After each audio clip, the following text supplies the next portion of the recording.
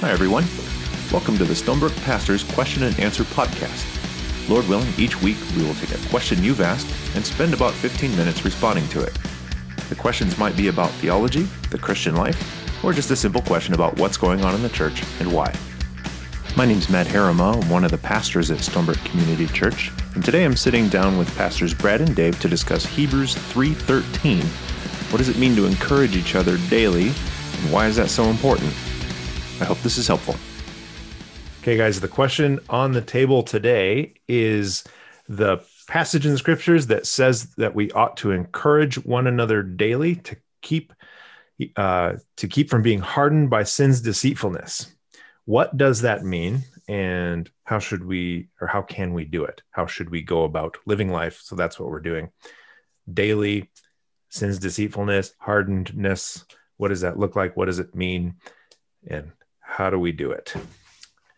What do you guys think? Oh, it's such an easy topic. Yep. No, I love this topic because there is 1 Peter 2, I think it's verse 11 says, abstain from sinful desires which war against your soul.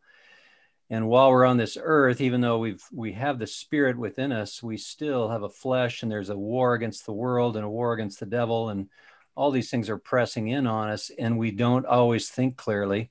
We get deceived. We do get hardened.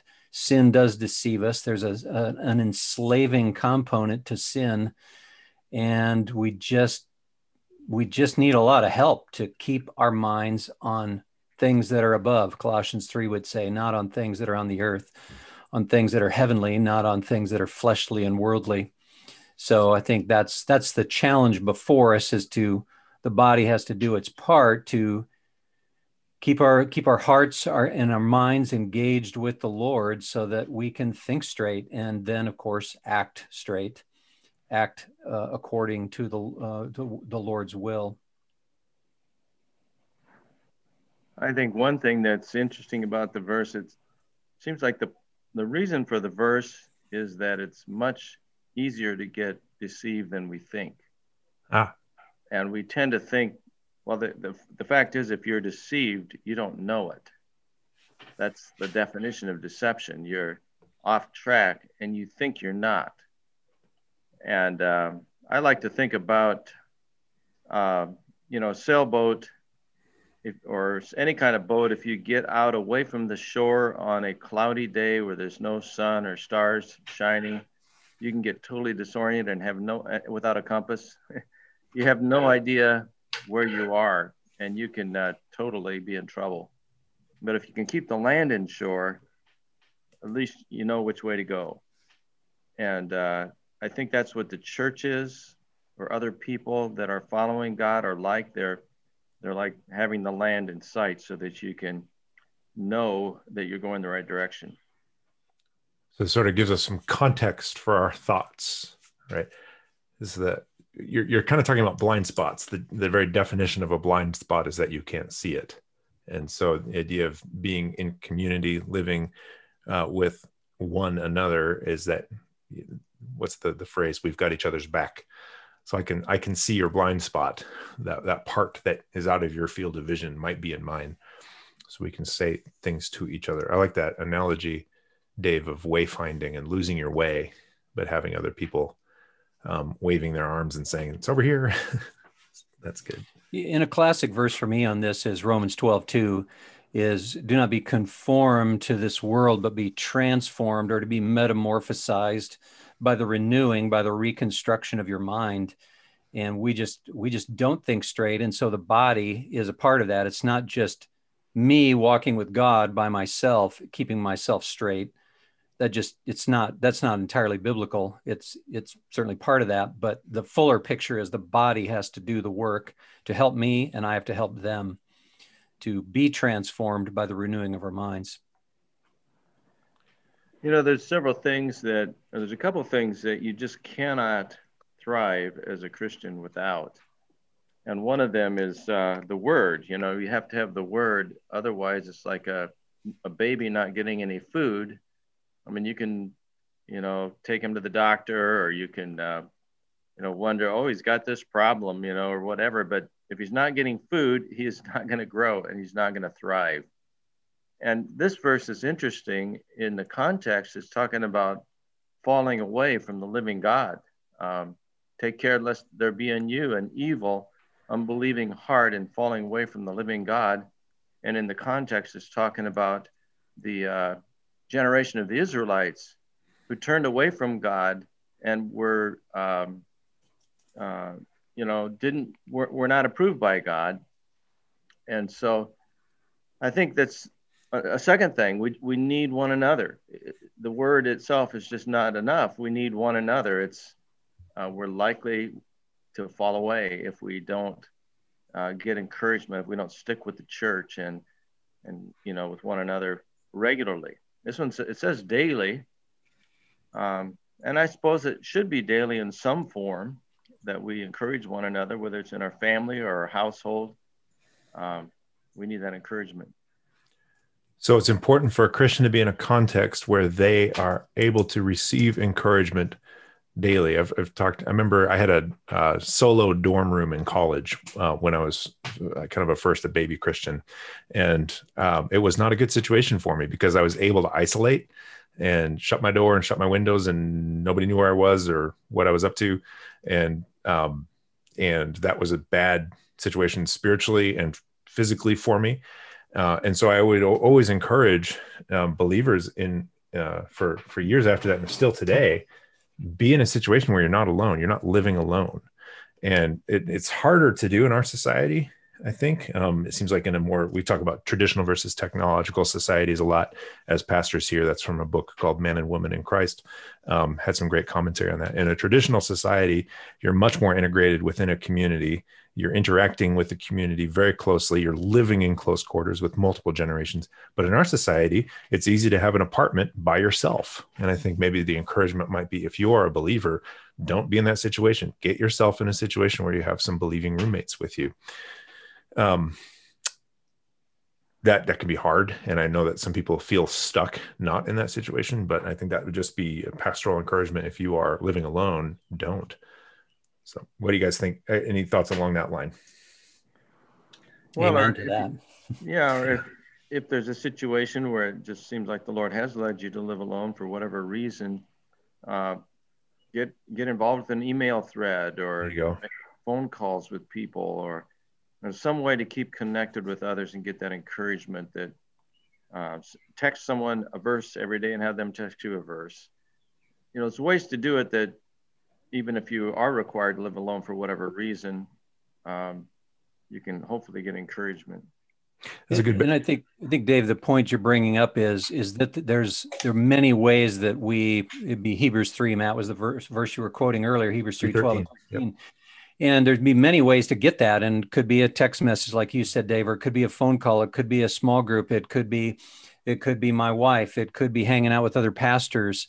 Could be reading a good books, coming on Sunday morning and singing and praying together as a church and interacting afterwards. Sometimes just hanging out with people and you see their examples. I see how one of you men treats your wife, and the Spirit might prompt me to say, Brad, you need to treat your wife like that. You need to obey. Or I see someone else being generous and my heart is challenged. I think, oh, wow, I want to be generous like that. And so it's not just hearing the word, but it's seeing people live out the faith and their examples, or sometimes even their failures. And you go, oh boy, I don't want to go there. Lord, help me. And so there are challenges both in the positive and the negative sense that I think help us along that line. And it just doesn't happen when you're by yourself. I've had some conversations with people who are in a living situation with other believers, but don't like it. They don't like the particular roommates they have, for example. And, in talking to them, that it brings on hardship and it brings out, pain and all of that. And that needs to be dealt with. And there's a lot of ways that we need to engage as the whole community of the church to help those households grow and thrive and get along with one another. But I would just want to encourage as well, along with that, is don't despair if that is the situation. Those might be the scenarios God is using to sanctify you. You still are with somebody who is a believer. And even though it might not be the particular preferential situation you wish you had, an ideal situation where they were always pouring life into you, there's an opportunity to give. And there's an old unattributable quote that often goes to St. Francis of Assisi or something, but it's it's in giving that we receive, it's in dying that we find life. And that's just coming off of Christ's teaching of he who would seek to gain his life will lose it, but if you want to find life, lose it for my sake. That I'm paraphrasing there, but this is interesting. We're talking about receiving encouragement so that you don't get deceived, but the verse is actually commanding us to give that to others, to be on the lookout for one another, exhort one another daily. So I think there's what you're saying is true. We should be on the lookout for others as well, and not just caring for ourselves. Yeah, good point. There is a parallel there even with married couples, and I think when it's tempting when you're unmarried to think, well, married couples have it made. But if the attitude of the spouse is give to me, give to me, give to me, without any thought for I'm giving to you, I'm giving to you, I'm giving to you, you're going to have two very unfulfilled, you're two people with no needs met. It's in that mutual giving to one another. And it's oftentimes, well, how do you break a cycle where both are in a needy moment? Well, you have to get to a place where at least one of the spouses starts saying, you know what, I'm going to start giving. And then that's like watering a dead, drying plant. And suddenly that dead, drying plant can then thrive and start giving back. That reciprocity cycle only works. The only action you can take in that cycle is not complain that I'm not getting. It is the giving that starts to break that reciprocity cycle. Quick subject change here. I did notice looking this verse up, I have memorized this verse, I think in the NIV, where it says encourage one another every day, as long as it's called today. But the ESV says exhort one another every day. And I tend to use those two words differently. Exhort usually takes on more of maybe a negative, forceful sort of tone than encouragement usually like lighthearted or gentle or something like that. Have you guys given thought to those two words and how we use them, and maybe what this verse, or the breadth of the meaning of this verse here? Yeah, the word I think is the Greek word parakaleo, which means to be called alongside to help. And it has really in the New Testament both shades of meaning. To be an encouragement, comfort, spurring someone on in an encouraging way, as well as to exhort, that would just be a stronger sense of the same thing. Really strongly urging someone. We have two words. And I think there are other words. There is a word for comfort in Greek too, but this one I think is a little broader than our word encourage or exhort. It kind of can mean both. Well, the Strong's Concordance defines the word. It also includes comfort and instruction. So it's a very broad word that you could probably apply a lot of verbs to that. And maybe it fits the context better if it says exhort or encourage. Well, it's interesting because Dave, you're talking about it really is about coming alongside someone and giving them the thing they need. Yeah. And 1 Thessalonians 5 sort of draws that out with, I was thinking kind of the 3-prong approach. It's what is it? Rebuke the unruly, encourage. There's that word, the faint-hearted, and strengthen the weak. And there's different flavors to each of those too. If somebody's unruly, they don't need to be encouraged or strengthened. They need to be told, hey, sit down and get in line, so to speak. But if somebody's faint-hearted and they're told, hey, sit down and get in line, that's just gonna make the situation worse. So it seems like the range of possible meaning here in Hebrews 3:13 brings all of those things in with it, and then it becomes an issue of discerning the need of the moment. Mm-hmm. Let's wrap up here. Hardened by sin's deceitfulness, Dave, I was struck by a comment you made toward the beginning here, where it said it's easier to become hardened than we tend to think if encouragement is required daily, so you don't become hardened by sin's deceitfulness. Let's wrap up with what does it mean to become hardened by sin's deceitfulness? What does that look like, and how does encouragement, exhortation guard against that? I think a lot of it has to do with what you were just saying, is we have this tendency to have the world revolve around me. We tend towards selfishness. We tend to forget about the big picture of who God is, and we tend even to forget about other people's needs. And so that's that me orientation, I think, is the essence of sin, it's not that I don't have needs and that those needs aren't important, but it's putting them in the proper perspective. And our tendency, all of our tendency, is to make those much higher than they should be, and that's selfishness. I think that's often the essence of why we get deceived. It's often that we're putting ourselves at the center of things and forgetting about who God is, and then it becomes easy for us to try to justify that. I was listening to a podcast, the Bible Project podcast, which I think we would commend as a route for study for a lot of people. And it was really tracing this theme of selfishness from the garden all the way through Babylon, through the judges, through the patriarchs, through Israel, and this self-orientation. And one real simple definition, I'm going to paraphrase it here, but one real simple definition they gave of sin was taking the gifts and resources God has given us to bless others and use them to enhance our own power and glory, in a sense. So we've been given these resources to be a blessing, but instead, when we try to use it to dominate others, that's kind of the essence of sin. And domination can look like a lot of different things, or self-centeredness can look like a lot of different things. But it really is that me first attitude that we need to combat at all times. But it can be really hard when you're in that stuck position. So as the one coming in trying to do the encouraging, helping to pull somebody up out of that self-orientation really is a tricky thing to try to do. People get defensive. Yeah, that's for sure. We don't want to be pointed out that, taking away what we feel like we need. Well, and even in Hebrews 3 there, it says, lest you become hardened. And the word just means to become hard, or it can be stubborn and obstinate. And no one wants to be called stubborn and obstinate. And so the opposite of that would be soft and tender and pliable before the Lord. And so, yeah, the thought of being hardened in that sense is rather alarming. All right. So quick summary here. It seems like this verse, Hebrews 3:13, does indicate that it is daily, almost daily interaction is needed in the Christian life. Daily interaction, encouragement with one another.